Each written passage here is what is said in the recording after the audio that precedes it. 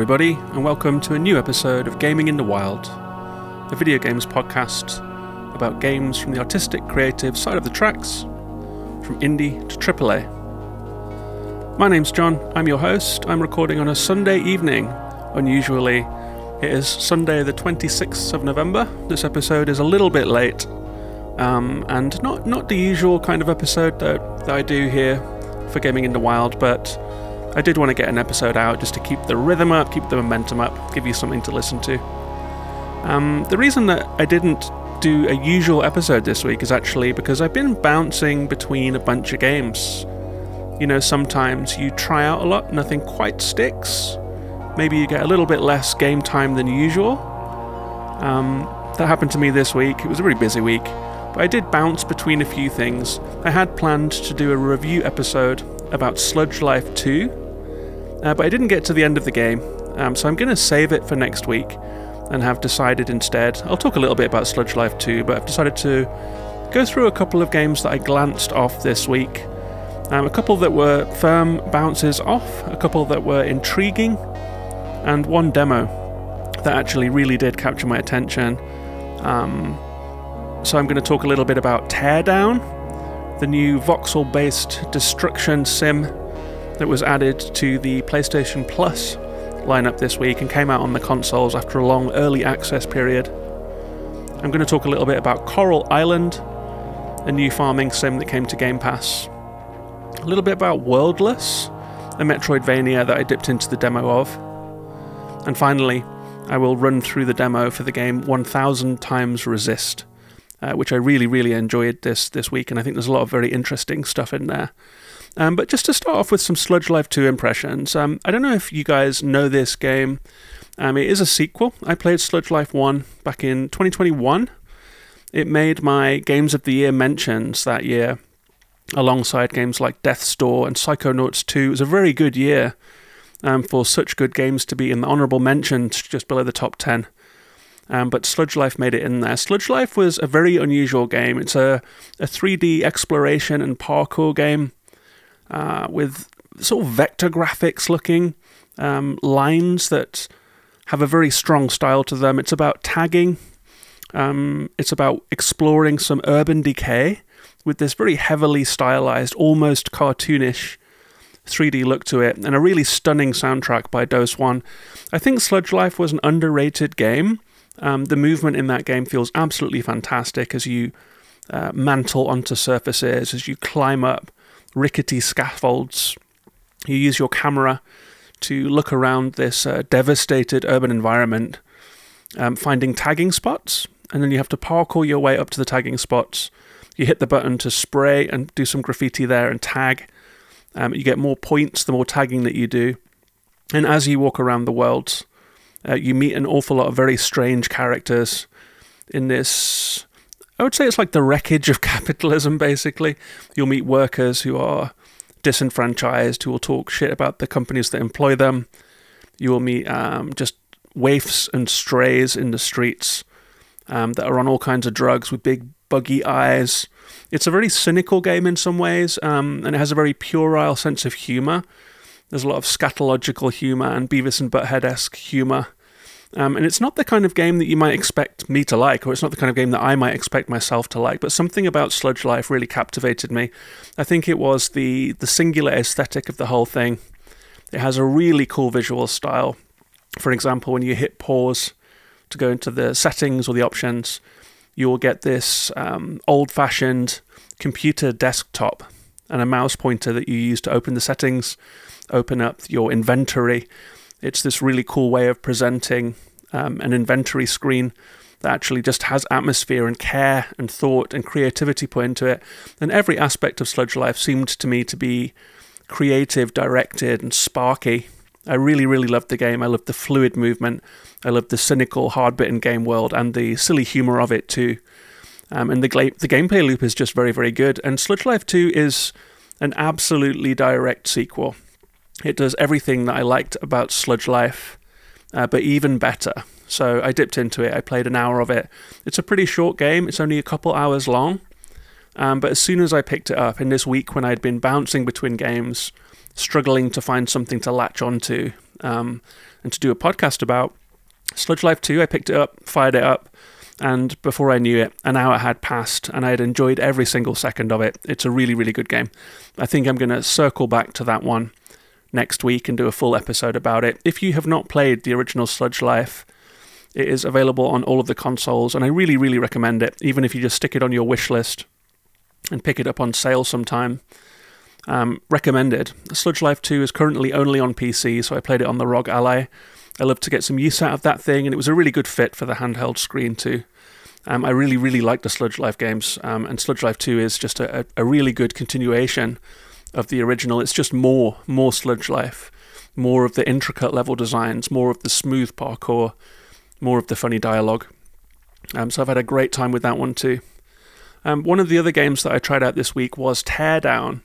You may have heard about this one. It's been doing the rounds for quite a while. It had a long early access period. Teardown is a voxel-based destruction sim. Voxels being little square blocks like a 3D pixel. And the whole world is built out of them. And we have seen, Minecraft obviously is the big voxel game as a visual reference point, but we've seen some visually impressive voxel games. Like I think of The Tourist often. If you've played The Tourist, it's a voxel game in which you do puzzles, you explore islands, but it elevates the way that voxels look. Like it has depth of field that add a cinematic flair to it. It has really nice lighting effects, so even though it's just a very squared off, blocky environment, the light catches the voxels really nice. And I think of The Tourist as a high watermark for how good voxel games can look. Until Teardown, I think this might be a new visual high watermark for voxel games. It has absolutely lovely lighting effects. It has wonderful water sloshing around that you can swim through. It has weather effects. So if there is rain, you can see the flecks of rain passing street lamps and things like that, and fog. It's a very, very cool looking game. Very, very well presented. I only played a couple of missions of this one, but I did really enjoy it. And what you do in Teardown, and the thing that separates it, I think, from other voxel games, is that you can knock stuff down. It is a destruction sim. So if you come up to, for example, in your first mission, you are charged with knocking down a derelict house. So you get there at night. It's a covert job. And you only have a hammer at the start. So you go up to the house, you sneak over to the house, and you start battering away at it with the hammer, and the voxels start to just fly off it. It's an extremely destructible environment. And as you are hammering away, smashing the bricks, making big dents in this house, I started to realize I was looking at the structure of the house, trying to identify the weak points or the supporting structures, because the challenge was to reduce it to a low height. If it's a 20-meter house, you have to get it down below a few meters tall. So you have to take down the roof, you have to break the spine of the house, kind of, and so you start kind of planning your way through this. But there was a certain point in that first mission when I was just sledgehammering away at the house, trying to take out the supporting structures, where I found a tough one. It was like a large concrete chimney, and the hammer wasn't doing much damage. So I started scouting the area a little bit and found some explosive gas canisters nearby. I started throwing those at that chimney, that troublesome chimney that was keeping the roof up. And they put some dents in it, but not quite enough. So I looked even further afield and found some JCB diggers in the area. And you can get into them, you can drive them. And I absolutely devastated that house with a JCB and was very, very absorbed in doing it. There is something so satisfying about such a highly destructible environment. It feels very interactive. A lot of the time we walk through beautiful environments in games, but we can't really affect them that much. And so it's a really refreshing change of pace to feel that freedom in Teardown. We can really get creative, where they've made a sandbox for you with all kinds of destruction tools that you can find, that you can employ in different ways. And I get the feeling that as the game progresses, there are going to be lots of moments for creativity, for moments of discovery, for using these destruction tools in interesting ways, for expanding your repertoire of different tools that you can use to complete these missions. I've also heard a couple of other people talking about this who have played a little more than I have, and they say that the missions get more complex, that there are heist-style missions, that there are multi-stage missions where you're having to use all of your tools and create sequences of events to take down generators, etc., to break into structures, get past security measures. So there's a heist element to it as well. but I really enjoyed the little time that I spent with Teardown. If you do have PlayStation Plus, it is available there. It's a very strong addition to PlayStation Plus. I love it when PlayStation Plus gets day one releases, because I really want to see that service become a genuine Game Pass for PlayStation. It's one of the only games that has been a day one release there, but it's a really, really strong one. That's Teardown. And speaking of Game Pass, I do have one game to briefly mention. It's just something that I've played. It was called Coral Island. It is a farming game. There are a lot of farming games around right now, and I think that the sheer amount of farming games and farming-related games and life sims and village sims is making it a pretty clogged scene right now. There are so many of these games around. I think it's getting to the point where it's getting difficult to find unique characteristics in them. They're starting to turn into a bit of a muddy mass to me. I guess if you are a farming game fan, if life sims and farming games are your cup of tea, you are absolutely spoilt for choice right now and eating well. Possibly it's off the back of the success of Stardew Valley. You know, people want a bit of that, and so they're trying to put their own spin on the genre. But I decided to try out Coral Island, and it starts with a character creator, and it starts with that very familiar scenario where you arrive on an island. You are given a farmhouse to live in. It is nothing but 4 walls, a wooden floor, a roof, and a bed.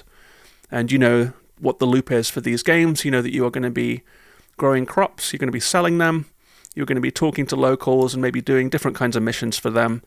Outside of your house, there is a huge overgrown rocky field with trees and boulders and logs that you're going to be using your tools to clear. In Stardew Valley, it's a pretty small field that you begin with. In this game, it's a huge field. And it gave me a little bit of anxiety seeing this huge field. I was like, oh my god, am I really going to be spending all of my gaming hours knocking down these boulders and chopping up these logs and banking all of these resources? It made me feel tired. And I think that for a farming game in a very crowded field, no pun intended, you have to stand out. This game didn't do much to stand out for me. The dialogue was not witty or sparkling. It was very, very plain. The visual style is very, very plain. I was invited to go and buy blueprints to build things at the village, and I just kind of felt the will to play just draining out of my body in the opening half hour of this game, and that is all that I played of it. I couldn't discern any unique personality in this one. I think that I have played quite a bit of Stardew. I mean, not as much as many people, but I did get into it, and I did enjoy the loop. I did enjoy growing my plants, going into town, selling them, and talking to people, having the affinity system and getting closer with friends. But I felt that Stardew had a charm to it. There was something there. There was some kind of personality to the worlds that made me want to continue. Coral Island did not have that.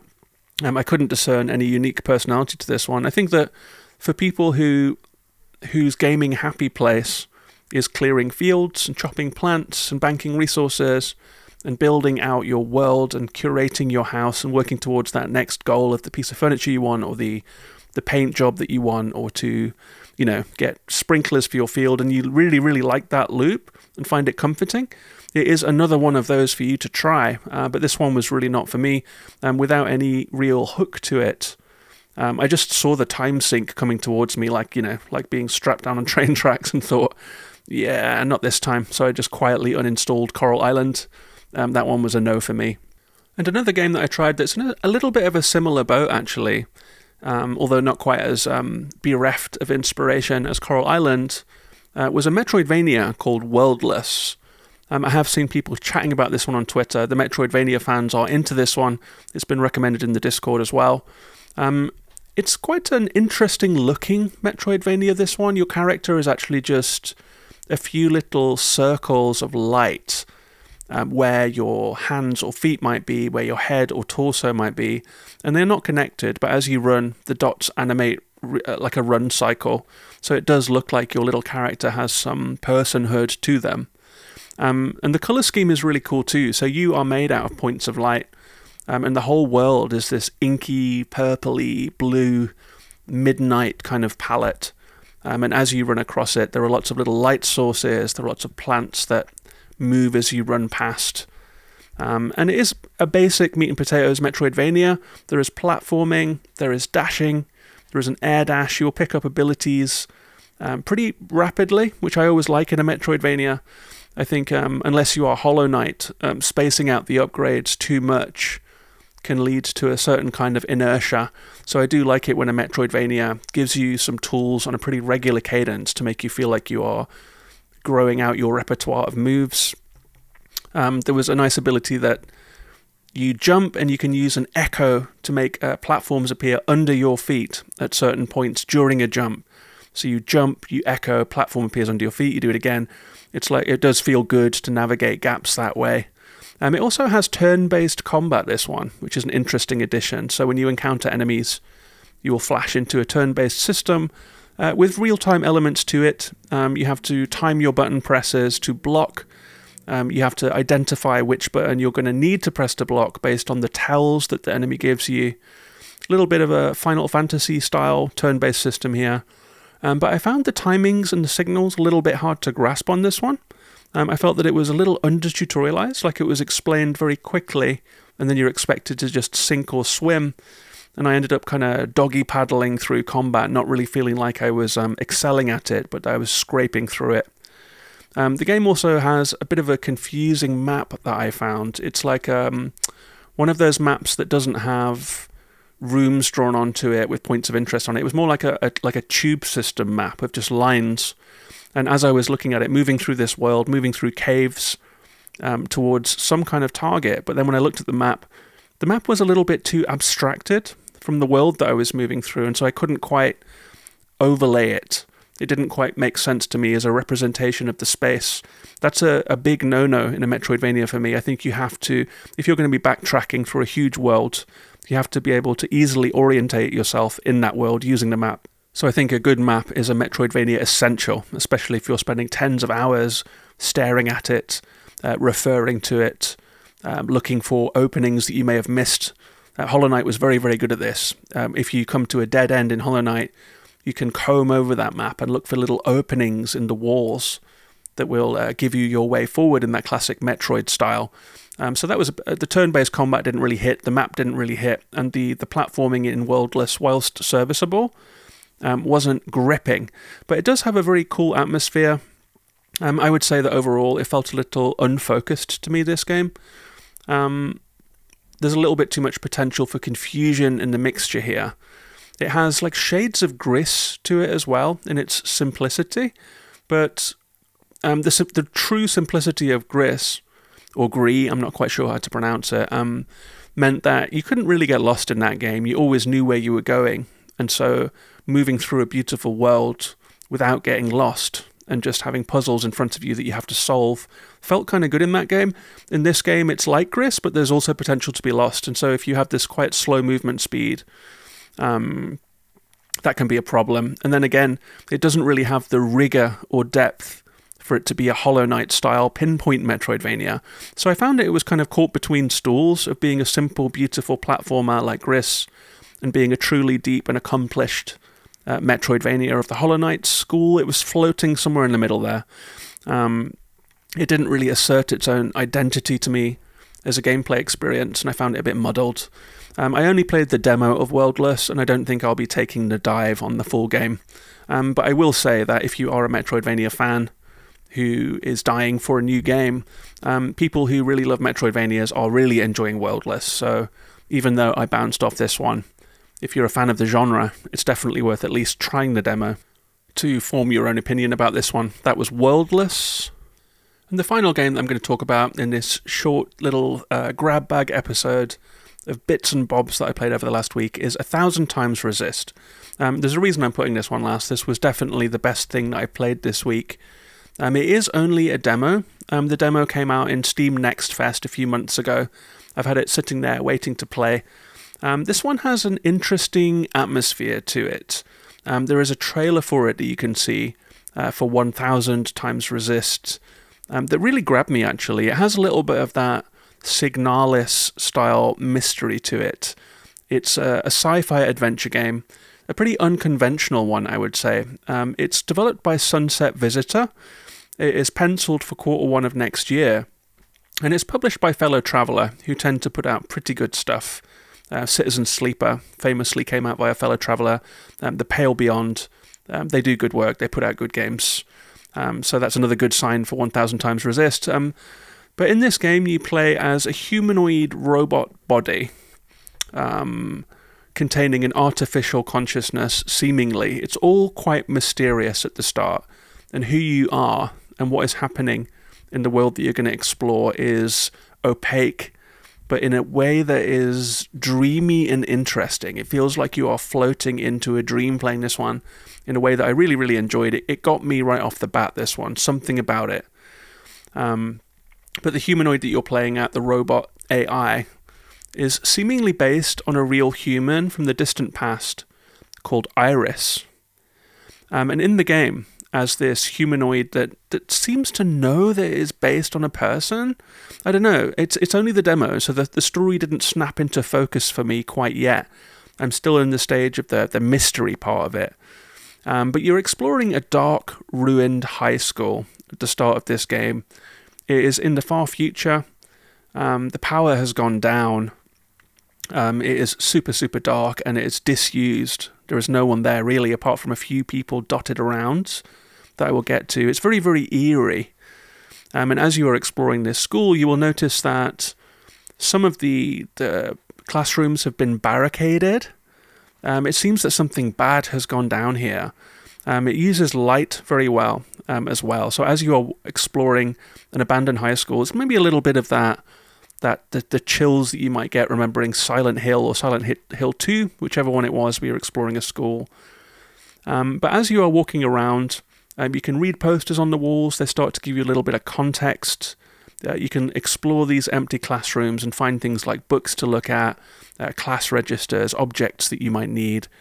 And it starts to slowly fill in the blanks, but in a very roundabout kind of way, like it's not giving up its mystery right off the bat. And as you're walking around, you will also meet humans that are wearing hazmat suits. Where the faceplate is, there is a glowing red light that casts light. So they're these quite eerie figures, and they're just standing around listlessly, here and there.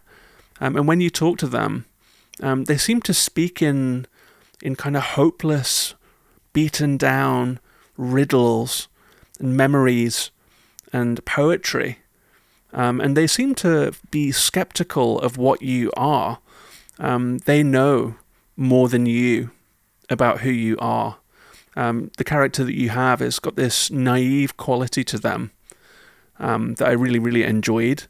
And I liked the heavy, heavy vibes that this game brought. I liked that these people seemed very resigned. They seemed very resigned to the idea that humanity in this age that you are playing in is kind of done, that some kind of battle has been lost. They seem to see the end coming. And you get the sense, perhaps, that Iris is... Maybe I'm extrapolating and theorizing here, but maybe Iris is a machine built to embody someone significant from the past to try and fix a problem. But it seems like these humans think that this effort has failed already. They are very, very despondent. And the atmosphere, it kind of got to me a little bit, actually. I was feeling a lot playing this game. And really enjoying the kind of the melancholic, emotional atmosphere that it summoned up. I should say that it's like, it's got a bit of the Resident Evils in terms of what the camera is doing. Sometimes it's isometric and you're running down corridors. Sometimes when you come into a room, it will snap to a horizontal camera. So it's one of those that has a changing camera angle based on the situation. And as you continue exploring the school, you do find those barricaded classrooms. You do find that the school was seemingly repurposed into a kind of a desperate emergency hospital situation. And as you're walking around, you start to look at the posters and you learn of an epidemic. You learn that you'll see these health notices that are still pinned to the walls all of these years later. And you're walking through the wreckage of what seems to be an epidemic. There are some whispers that this epidemic came after what's something that sounds like an invasive force arrived. Whether it was supernatural, whether it was alien, some kind of invasion took place that changed human society. And you are walking through the wreckage of it now. And most of human society seems to have been wiped out in whatever happened. I guess maybe it's a post-pandemic video game. It would track. If they started it 3 years ago, then it was perhaps a response to what was going on in COVID, like a bleak sci-fi envisioning of the trauma that we all went through with that. But there is like a little turning point in the demo where the game opens out a little bit. After exploring the school, getting a lot of color text, and starting to piece together these clues, the start of the mystery in your mind, you get to the roof, and this is where things get really weird. Once you finally find your way to the roof, you find a portrait, a framed photograph of a girl called Zhao, and it's in a ring of candles. When you interact with this little portrait, Zhao speaks to you fondly, familiarly. I couldn't tell what this was. I don't know where Zhao was speaking to you from, if it's another AI, if it's a voice in your head, if it's a voice from the past. Very, very spooky, very, very cool. And Zhao gives you an extra ability, the ability to switch back and forth in time within this either world or simulation. I didn't quite piece together what it was. To a moment in the past where you could look for important clues to try and continue piecing together what's going on in this world. And we're given the mission of finding instances of the actual Zhao back in the past. And I really enjoyed this mechanic actually, because as we were walking through this broken down school wondering what happened, suddenly you can use the shoulder buttons to flip back in time. So there are 2 time periods that become available to you. One is the present day, which is the wrecked school, and one is a day in the distant past that seems to be a significant day. A day of graduation, the day of a high school dance, and the day that the pandemic perhaps turned a corner, really took off and started to gather speed and led to the epidemic that we are seeing the results of way later into the future. And so you can flip back and forward between this dark, broken down school. For example, you walk into a classroom, broken down. There's one sad person there with their red light shining out of their visor. If you flip back in time, suddenly you are in a brightly lit school with pupils in it, sitting at their desks, doing work, doing homework, talking to each other, doing all of the usual school things. There are instances of bullying, there are instances of popularity contest type stuff, cliques. And you walk around this far past school, and it really, really brings into focus the devastation of your first route of the school, to see it with all of these students in it still, with teachers. And when you go into the past and walk around, the students seem to recognize you. They see you as a fellow pupil. They refer to you as Iris. They think you are Iris. They do not know that you are a simulation of Iris from the future. But you don't recognize them as the simulation. So you get these strange one-sided conversations where people are talking to Iris as if they know Iris, and Iris is responding in this cold, robotic voice that somehow still contains strains of empathy, because Iris knows what is about to come, and the pupils do not. So we re-explore the school in the demo, and you start to use the time switching to solve simple puzzles. For example, a room that was barricaded in the future, you can switch back to the old school and the door is open, walk inside, switch back again to the future, and you are now in the locked room. So you can use that little time switching ability to explore rooms that were closed to you. And we re-explore the school again. We're able to get into all of the rooms that we weren't before.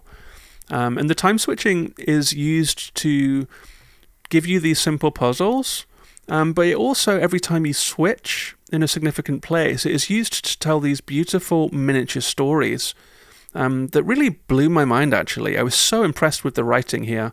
For example, when you were in the art room, in the past, in the brightly lit past, we see a girl pupil, and she's painting a portrait of a schoolboy. You can talk to them both. The boy says he's been standing there for hours and he's exhausted, but that he's waiting for this girl to notice him. And even though she is looking at him intently, even though she is rendering him in a painting, she's not really seeing him, and he feels sad about it.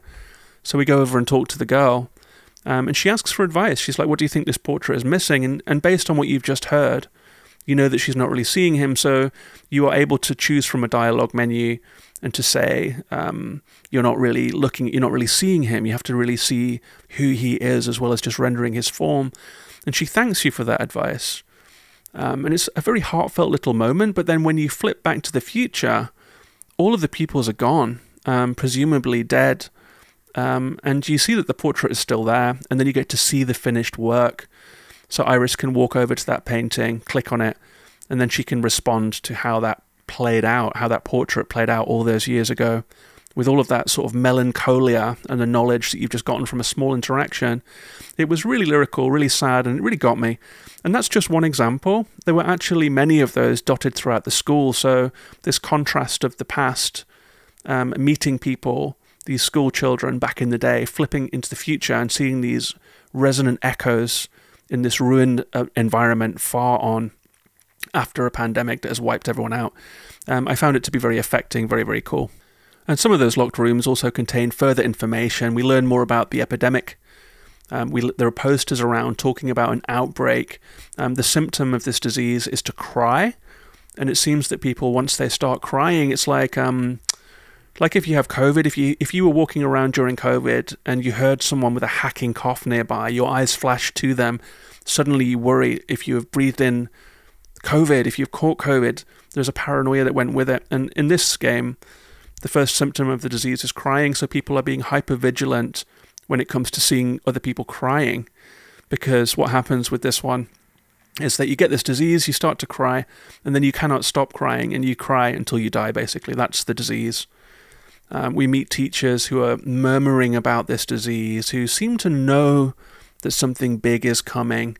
The whole game is tinged with a very powerful sadness, and the story of Iris and Zhao unfolds. Iris was a second-generation American-Chinese student. That is you. You are the AI based on Iris.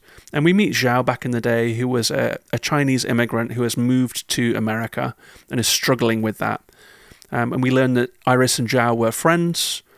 We learn that it had a strange dynamic to it, that Zhao was quite enamored with Iris and clinging onto her almost like a safety raft, almost desperately, in an almost fixated, crushing way, like lots of trauma packed into that little fascination with Iris. And that Iris was actually very cool and cold about this, that Zhao, being around Zhao, drew attention to Iris's otherness in a way that made Iris uncomfortable.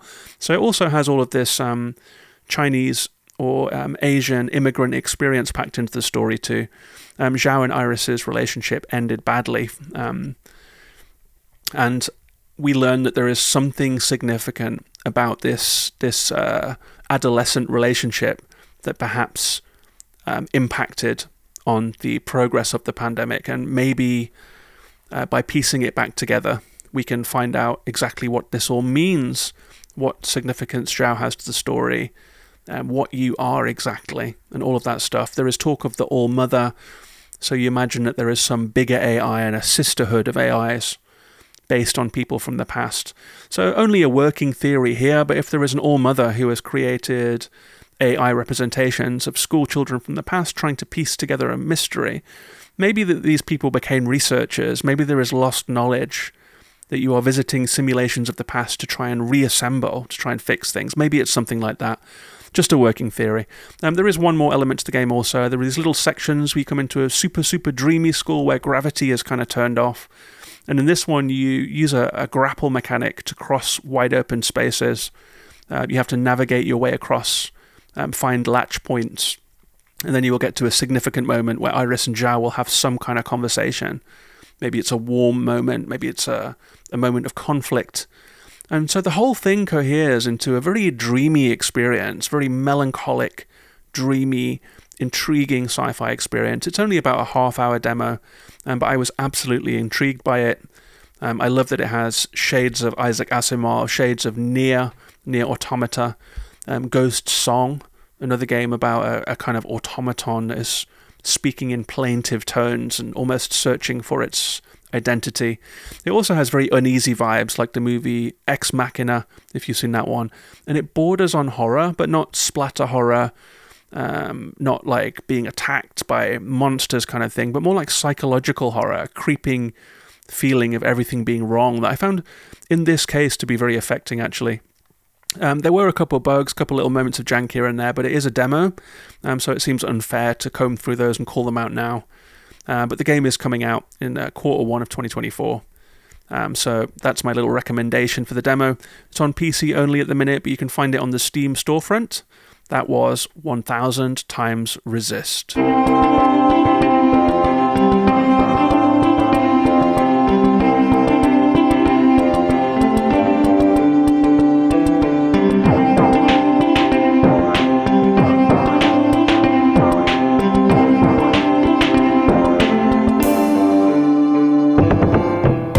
So only a short episode this week, just a little trundle through a few games that I've been playing. I hope you enjoyed hearing about them. I've been really loving what I've played of Sludge Life 2, and I think I'm going to get back to that game right after I finish recording, play a little more, and hopefully give you a full review next week. Also Teardown, I enjoyed that one. If you're playing on, if you have PlayStation Plus, you can look it up. Coral Island, maybe only for the farming fans. Worldless, maybe only for the Metroidvania fans, but 1000xRESIST is a game that I would recommend to anyone that likes that kind of melancholic sci-fi mystery that I'm describing. So look that one up, give it a try, give it a wish list if you like what you play. But that's all for this week. I'd like to say one thank you to Steve. Thank you very much to Steve for signing up for the Gaming in the Wild Patreon at the $3 tier. That's $3 a month that goes straight back into the podcast, into games, into the music that I use, into improving equipment and all of that kind of thing. If you would like to support this podcast and become a patron, you can do so at patreon.com/gaminginthewild. There will be a link in the description that you can follow. As a reward for signing up, you get access to 11 bonus episodes, including radio shows, video game music shows, spoiler casts. There's a spoiler cast for the Stanley Parable in there, for example. And I have more episodes planned in the future for the bonus episodes. You also get invited to the show's patron-only Discord, which has just a super, super healthy little online community of people talking about games away from all of the noise and fury and horror of gamer Twitter and gamer social media, which is going up in flames. So if you are someone that enjoys the kind of games that I talk about on this show and would like somewhere to talk about them in peace with other like-minded, pleasant people, come join that Patreon Discord. It's patreon.com/gaminginthewild if you're interested in that. Hope you enjoyed the episode. I'll be back next week with another one. Take care of yourselves and each other, and bye-bye for now.